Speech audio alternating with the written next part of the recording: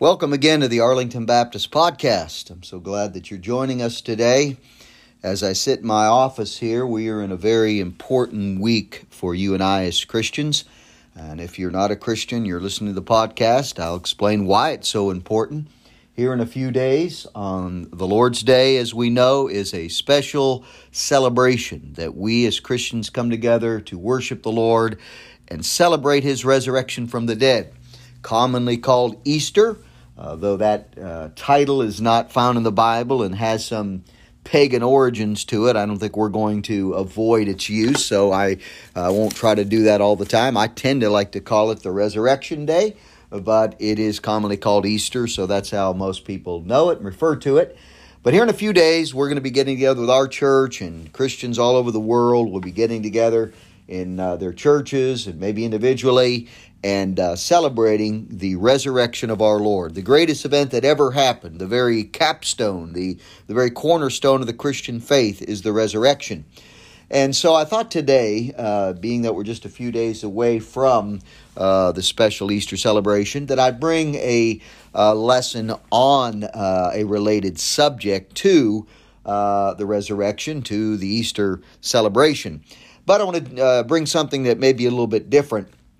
I'd like to talk about today something that is somewhat debated, and I try not to purposely jump into these debated and controversial subjects, but sometimes I think it's necessary, and too often our churches and pastors avoid some of these questions, and I think it's a detriment. I think Christians and even non-believers like to know things and want to know what Christianity teaches. So I want to talk about something today that really involves more the crucifixion than the resurrection. And I want to answer the question today, what day did Jesus die? What day did Jesus die? Now, I know I'm already jumping into some deep weeds here because so many believe, and it is, of course, the majority opinion that Jesus died on Friday. And we know, even as a public holiday, schools are out this Friday. They call it Good Friday. And so I know I'm already kind of behind the eight ball on my opinions here, and I'm going to be different than the mainstream, I know, but I at least hope you'll give me the time to try to prove my case to you in this podcast today of why I do not believe Jesus died on a Friday. But before I even get into the details of that and try to answer that question, I thought I would ask this question because you're probably wondering it yourself. Does it even matter? Does it matter what day Jesus died? Well, of course, yes and no. It does matter and it doesn't matter, depending on how you look at it. I do not think that the day that Jesus died matters when it comes to the overall story. It doesn't matter what day Jesus died. We know He died. We know how He died. We know what followed His death. And so I do not believe that the day of the week that we choose to believe Jesus died should in any way alter or affect the gospel message. And as well, it should not affect our fellowship and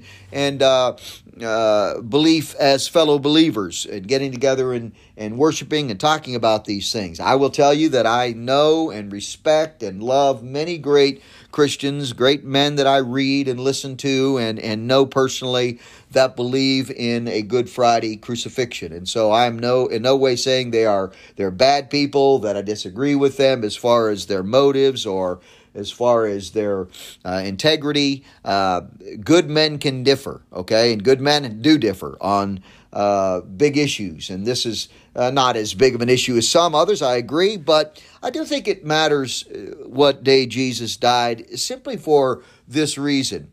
When you look in the accounts of the four Gospels of Matthew, Mark, Luke, and John, you can see how detailed God is about the events themselves. If you know your Bible well, the Gospels well, you'll admit that more of the text is set aside to the events of the last couple of weeks, especially the last week of Jesus' life on earth, than any other single event of His entire life on earth. And so by that very fact tells us that God is very interested. He is focused. He is showing us the importance of the events leading up to and including the crucifixion, the burial, and of course the resurrection. So with that in mind, curiosity alone ought to lead us to want to form an opinion on this issue, and it really does. Most all Christian leaders that you'll hear or read will have an opinion on this, and as I admitted, the Good Friday crucifixion is the majority opinion. But I want to state up front, and I'll repeat it at the end, but we are not to be swayed by majority opinion or by tradition, okay? When I have investigated and done research and over the years and studied this and taught this, I've looked into other people's opinion. I have to tell you, good men write on this, and I've read their position and where they arrive at a Good Friday crucifixion. I'm not convinced. I still believe ultimately the main reason people believe in a Good Friday crucifixion is not by what the Bible teaches only, but by tradition and majority opinion. Now, tradition and majority opinion can be valid if it lines up with the Bible, and I'm not against everything that's traditional or that's maybe in the majority of mainstream Christianity. But if that's the only thing we have to really prove a case, then I think that case is pretty weak.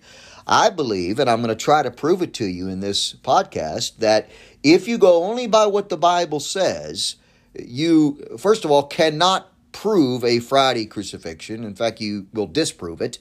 And that the only legitimate day of the week that can be verified by connecting the dots of Scripture, by what only the New Testament Gospels tell us, that Jesus would have died on what we would refer to as a Wednesday, on Wednesday afternoon. Well, I let the cat out of the bag what I believe about that. Now I'm going to try to retrace my steps and go back and show you why. Now, as we get into it, before we get into some of the passages I'd like to read and discuss with you, there are two preliminary points that really are important to understand. You know, anytime you jump into a deeper discussion, a debate of Scripture, a debate of doctrine, you need to have some boundaries. You need to have some preliminary truths in your mind. And these are very important, and everyone would agree with these, okay? This is not where the debate is. I'm just leading into the debate with these 2 points.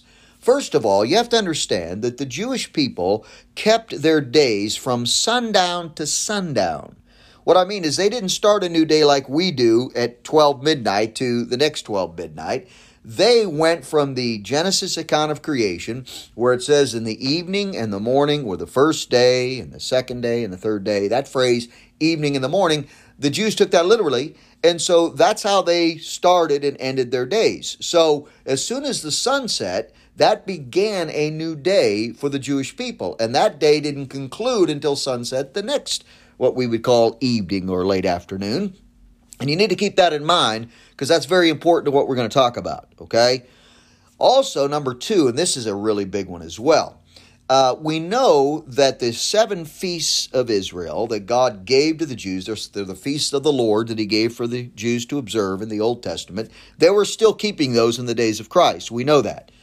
And the event of the crucifixion, we know, and the events that transpire after it, the burial and the resurrection, all are in line with these first feasts, especially the feast of the Passover, the greatest and the first feast of the Jews. It was observed on the 10th day of the first month of the Jewish religious calendar. But then the feast called unleavened bread began right after Passover. So really, Passover was 1 day, but unleavened bread was a 7-day feast. And it began right after. So if you put those all together, Passover and unleavened bread, they kind of came together, and often Passover would be used, or the title unleavened bread would cover the whole 8 days. And then within that 8-day period, whenever the Sunday, which would be the first day of the week, came, that would be the Feast of First Fruits. So you actually have 3 of the 7 feasts of Israel incorporated into this great story of the death, burial, and resurrection of Christ. Now, one thing I might add, I should have probably added already. You know this, but just in case it becomes maybe an area of confusion, there was no days given in the Scripture as far as how we keep days. No titles, I mean. There's not a Monday or Tuesday or Friday or Wednesday or Saturday or Sunday. We know. That was invented later. We got that from Roman keeping of time and the Roman calendar and the naming of days and so on. So it took a long time for that actually to become the norm. So we can't look in the Bible and say, well, the Bible says Jesus died on this day because it says he died on Friday. It doesn't say that. There's nowhere in the Scriptures that a certain day. All we do have in the Scripture is things that say the day before or the Sabbath itself or the day after the Sabbath. Now, we do know that the word Sabbath, taken from the account of creation, way back from Genesis chapter 2, it refers to the idea of rest. God rested on the seventh day. According to the Jewish people, the seventh day, of course, the Sabbath was Saturday. We know that. We still do it today. Sunday's the first day of the week. Saturday's the last day of the week, the seventh day. So we have no debate over that. These things I'm discussing right now are all accepted. No one could deny these. Now, one other point, though, that's going to be crucial as I get later into some text we'll read, is that although Passover was not a day of rest, because remember, you did things on Passover. The Jewish people ate of the Passover lamb. They did things. Now, they had some preparation to get leaven out of their homes prior to the Passover. That's right. But on the Passover, they actually did do some work. They did something. They roasted the lamb. They came into their houses. They ate the bitter herbs and all the things. And later they would add other traditions to that. But for the sake of our discussion, the first day of unleavened bread, which, remember, began the day right after Passover, and it would have began at a sundown, was a strict Sabbath, or a day that no work could be done. According to Leviticus 23:7, you can read that on your own. I'll not go back and quote that or read the text, but you'll see that the first day of unleavened bread was a special Sabbath, because the word Sabbath does not mean Saturday, it simply means rest. It depends on when that Saturday fell. Now, that leads me into beginning our main points of the reasons why I hold to a Wednesday crucifixion and not a Friday crucifixion. I better start with the most important one, and then I'll work my way down. I think they all come together.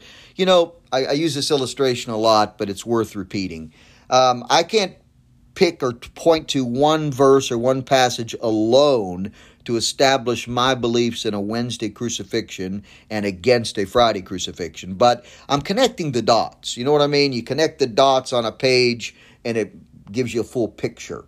And so I'm going to connect the dots with 3 or 4 areas in the podcast today to try to hope to get you to see a picture that I believe teaches that Jesus could not have died on Friday, but had to have died on what we would call a Wednesday, and I'll get to that. Now, the first one is the most important one, and it's still one that I have never heard a good answer to from the side of the issue of those who believe in a Good Friday, because there's no way to answer it without denying what it really says. So I'm going to use Jesus' words in Matthew 12, verses 39 and 40. The context here is the Pharisees, Jesus' opposition that hated Christ. They came to him in verse 38, and they said, Master, we would see a sign from thee. They were kind of wanting him to show off, show him something. And I want you to get his answer, though, because he's going to use the prophet Jonah and the story of Jonah from the Old Testament as part of his response. He says in verse 39, An evil and adulterous generation seeketh after a sign, and there shall no sign be given to it, but the sign of the prophet Jonah. Jonas is in the King James. It's the same. It's the word Jonah. It's the title name Jonah. For as Jonah was 3 days, I want you to notice how specific Jesus says this. For as Jonah was 3 days and 3 nights in the whale's belly, so shall the Son of Man be 3 days and 3 nights in the heart of the earth. Now, I want you to, first of all, at face value, understand what he's saying there. 3 days and 3 nights. Do we believe that Jonah the prophet was literally in a whale's belly for 3 days and 3 nights? I do. The text in Jonah, in the book of Jonah, says he was. If we're to take that literally, if we're to take that as actual event, as an actual event that happened, then we can't change what Jesus then compares his burial to. If Jesus said that Jonah was in the whale's belly for 3 days and 3 nights, how can we deny what he says, so shall the Son of Man? He uses himself in direct correlation or comparison to Jonah. So if we have to take Jonah literally in the whale's belly for 3 days and 3 nights, we have to take Christ as being 3 days and 3 nights. And the phrase in the heart of the earth, we know means in the tomb, in the sepulcher, as the old King James translates it. Now, when he says 3 days and 3 nights, there's another passage that I could connect here that helps us understand something. In John 11, in verse 9, Jesus had referred to himself as the light of the world in that passage. But he said something very interesting at the beginning of verse 9. He said this, he asked this question, "Are there not 12 hours in the day?" Let's just stop there and catch that. He said, "Are there not 12 hours in the day?" Of course, it was a rhetorical question. He asked that as if we know. We should know it. Of course there is. And if there's 12 hours in the day, there has to be 12 hours in the night. We all know, everyone would accept that there's 24 hours in a day. Well, back to the passage in verse 40 of Matthew 12, if Jesus said he would be in the heart of the earth or in the tomb for 3 days and 3 nights, that's 36 hours for each. That equals 72 hours. So my first critique of a Friday crucifixion would be that there is no way that Jesus could have died on a Friday. Remember, we know from the events that are clearly taught that he dies at 3 o'clock, that he is taken down from the cross, he is buried by Joseph and another Pharisee friend, Nicodemus, and they have to get him into the tomb quickly before sundown, because remember, that's the start of a new day. And remember what we said about that next day that follows the day of Passover? It's unleavened bread, and no work could be done on that day, okay? So that's the hurry. Well, if you go from Friday afternoon at 3 till Sunday morning, when the women first come to the tomb for the wonderful event of witnessing the resurrection, that his body's not there, the tomb is empty, you can't fit 72 hours into that. It's impossible. Now, I understand that the traditional church belief by Catholicism and Protestantism and others is saying that you only need a part of a day to make a full day. I know they build a big case around, well, all you have to do is have part of a day.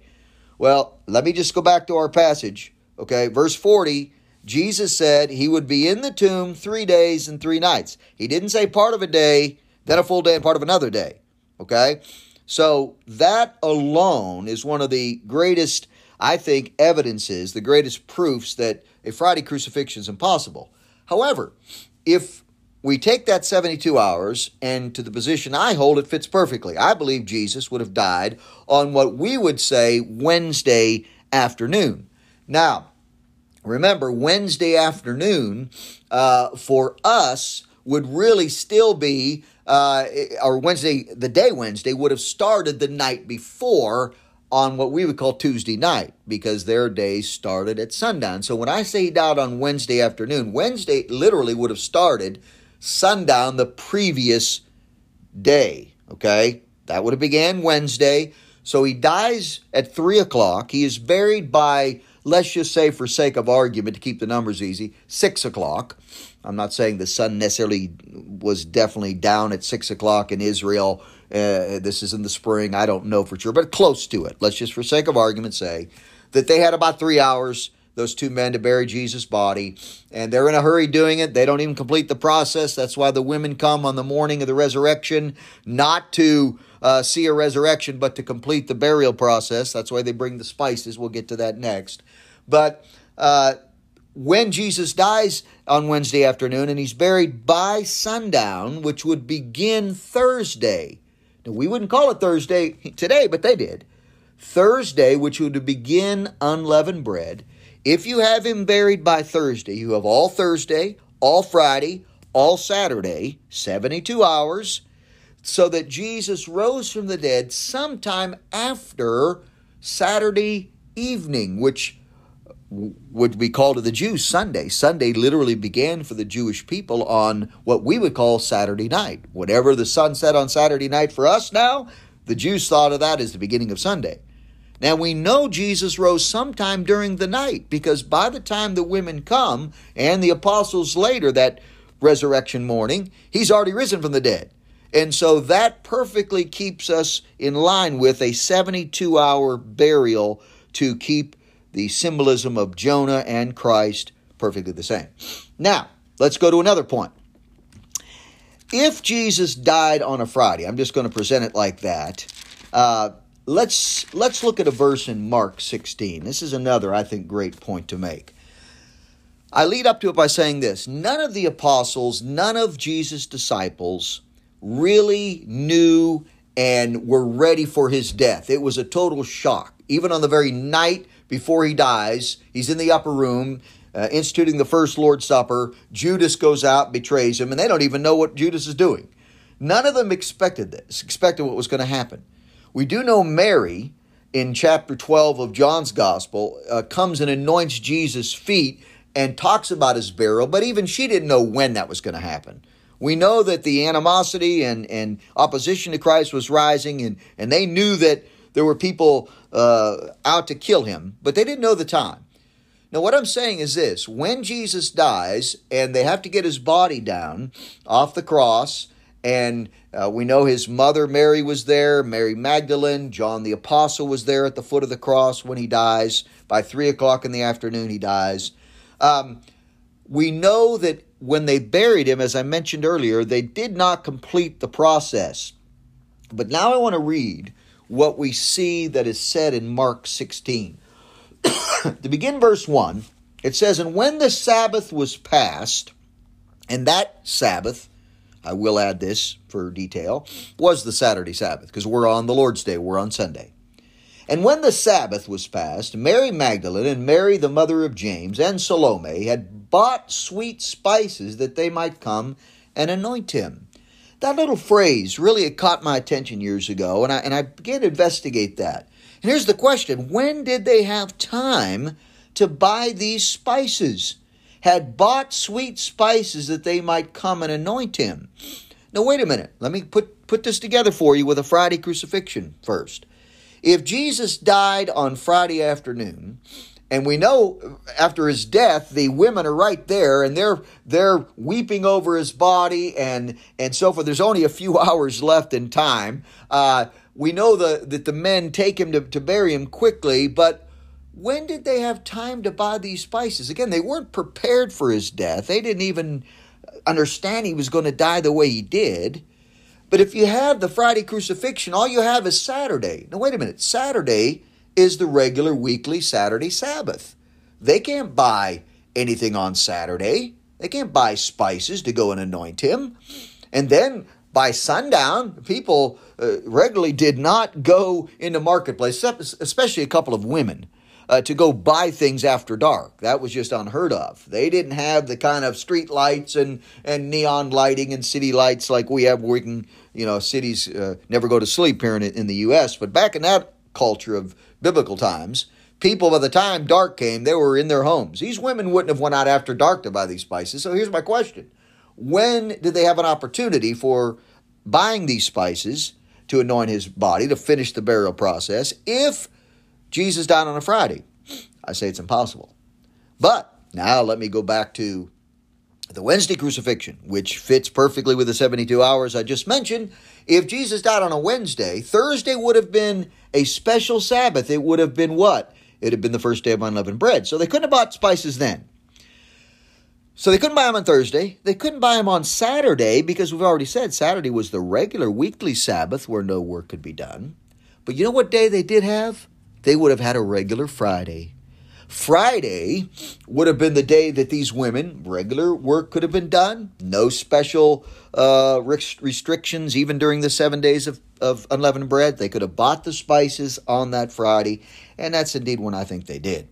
Now, one other thing that's, I think, very important, and that is that the very word Sabbath is often found in these texts about the day in which Jesus died and rose again. And when people see that, and I just kind of alluded to it, they naturally presume that word Sabbath means the Saturday Sabbath. So, for instance, they will take verses like this in Mark 15:42. It says this, "And now when the even was come," this is right after he died, and he's going to be buried. This is a burial passage here. "And now when the even was come," remember that's when a new day starts, "because it was the preparation," that is the day before the Sabbath. Now, when people read that, they read about the Sabbath there, they think, well, that has to mean Saturday, so they jump to this conclusion, well, if it means, or if it says Sabbath, that means Joseph and Nicodemus must have buried him on Friday because it says the day before the Sabbath. But I'm going to prove to you that that word Sabbath does not mean Saturday. We already know the definition of the very word means rest, and it could refer to any special day that God restricted that no work could be done. And now John 19:31 needs to be added in because this is a very important verse. Here is John who gives us, remember, he's the last writer of the final gospel, writes later in time. He adds some detail that the others do not, and this detail is really fascinating. He's going to write about the burial, and he says this in John 19:31. The Jews, therefore, because it was the preparation. What was the preparation? Well, the preparation is leading to the Feast of Unleavened Bread that when it starts. Okay? Now, yeah, they had a preparation for getting the lambs ready and all the stuff for Passover, but now there's also preparation. You can't do work on that next day. So he says it was the preparation that the body should not remain upon the cross on the Sabbath day. Now, listen to this very crucial parenthetical statement, little parenthesis statement, where John really nails it for us to tell us what Sabbath day that really was. It was not just the regular weekly Saturday Sabbath, where people jump to the conclusion, well, that means he had to have died on Friday. John says, for that Sabbath day was an high day, a holy day, a special day. And we know exactly what he meant by that. It was the Feast of Unleavened Bread beginning on that day. And that's why the two men could not do a long process of burial. They did as best they could. They rushed his body to Joseph's tomb, which was, I believe, the garden tomb, very close by Golgotha, the place where Jesus died. And they did the best they could to get him wrapped in the grave clothes and put a pouch over his head. But they couldn't finish the process. The burial the Jews would use was pretty extreme. It was very intricate and complicated. They would preserve the body for a while by using these special ointments and aloes and different things like that, and myrrh and so forth. But the guys didn't have time to finish that. All they could do was probably clean up the body, wrap it in these cloth strips like a mummy, put a headpiece over it and lay it in Joseph's tomb, put a rock over the door, and get back home before sundown because that next day was unleavened bread and no work could be done. Now, that tells me that John makes it clear that we do not have to be forced to believe that the word Sabbath denotes Saturday only, and that it does not have to mean he died on Friday. Now, to end this, bring up a couple other points. What about the phrase that we see in several of the Gospels where it says that Jesus died and would rise the third day? Okay, the third day. You'll see that phrase, and it is used a number of times. I don't disagree with that. For instance, I'll read from Mark 9:31. In Mark 9:31, it says, here's Jesus' words. He's predicting his own death, burial, and resurrection. He says, the Son of Man is delivered into the hands of men, and they shall kill him. And after that he is killed, he shall rise the third day. Now, because several places do use this phrase, the third day, people who believe in a Friday crucifixion have jumped to the conclusion, see, it doesn't have to be 3 whole days. It's on the very third day, so we're including that third day. Well, here's a big wrench into that possibility. And that is that several times in the text, the Bible says after 3 days. Let me read this again. In Mark 8, verse 31, the writer Mark says this about Jesus teaching his upcoming death and resurrection. And he, verse 31 of Mark 8, and he began to teach them that the Son of Man must suffer many things and be rejected of the elders and of the chief priests and scribes and be killed. And notice now this phrase, and after 3 days rise again. Now, I find it interesting that that phrase is again used in the account of the burial in Matthew 27. Remember, after Jesus dies, the Jewish leadership had heard him teach that he would rise from the dead, and that's why they went to Pilate and asked if they could have a guard stationed outside his tomb so that no disciple could come and steal his body and claim there was a resurrection. We know all that. The Bible's clear on what happened.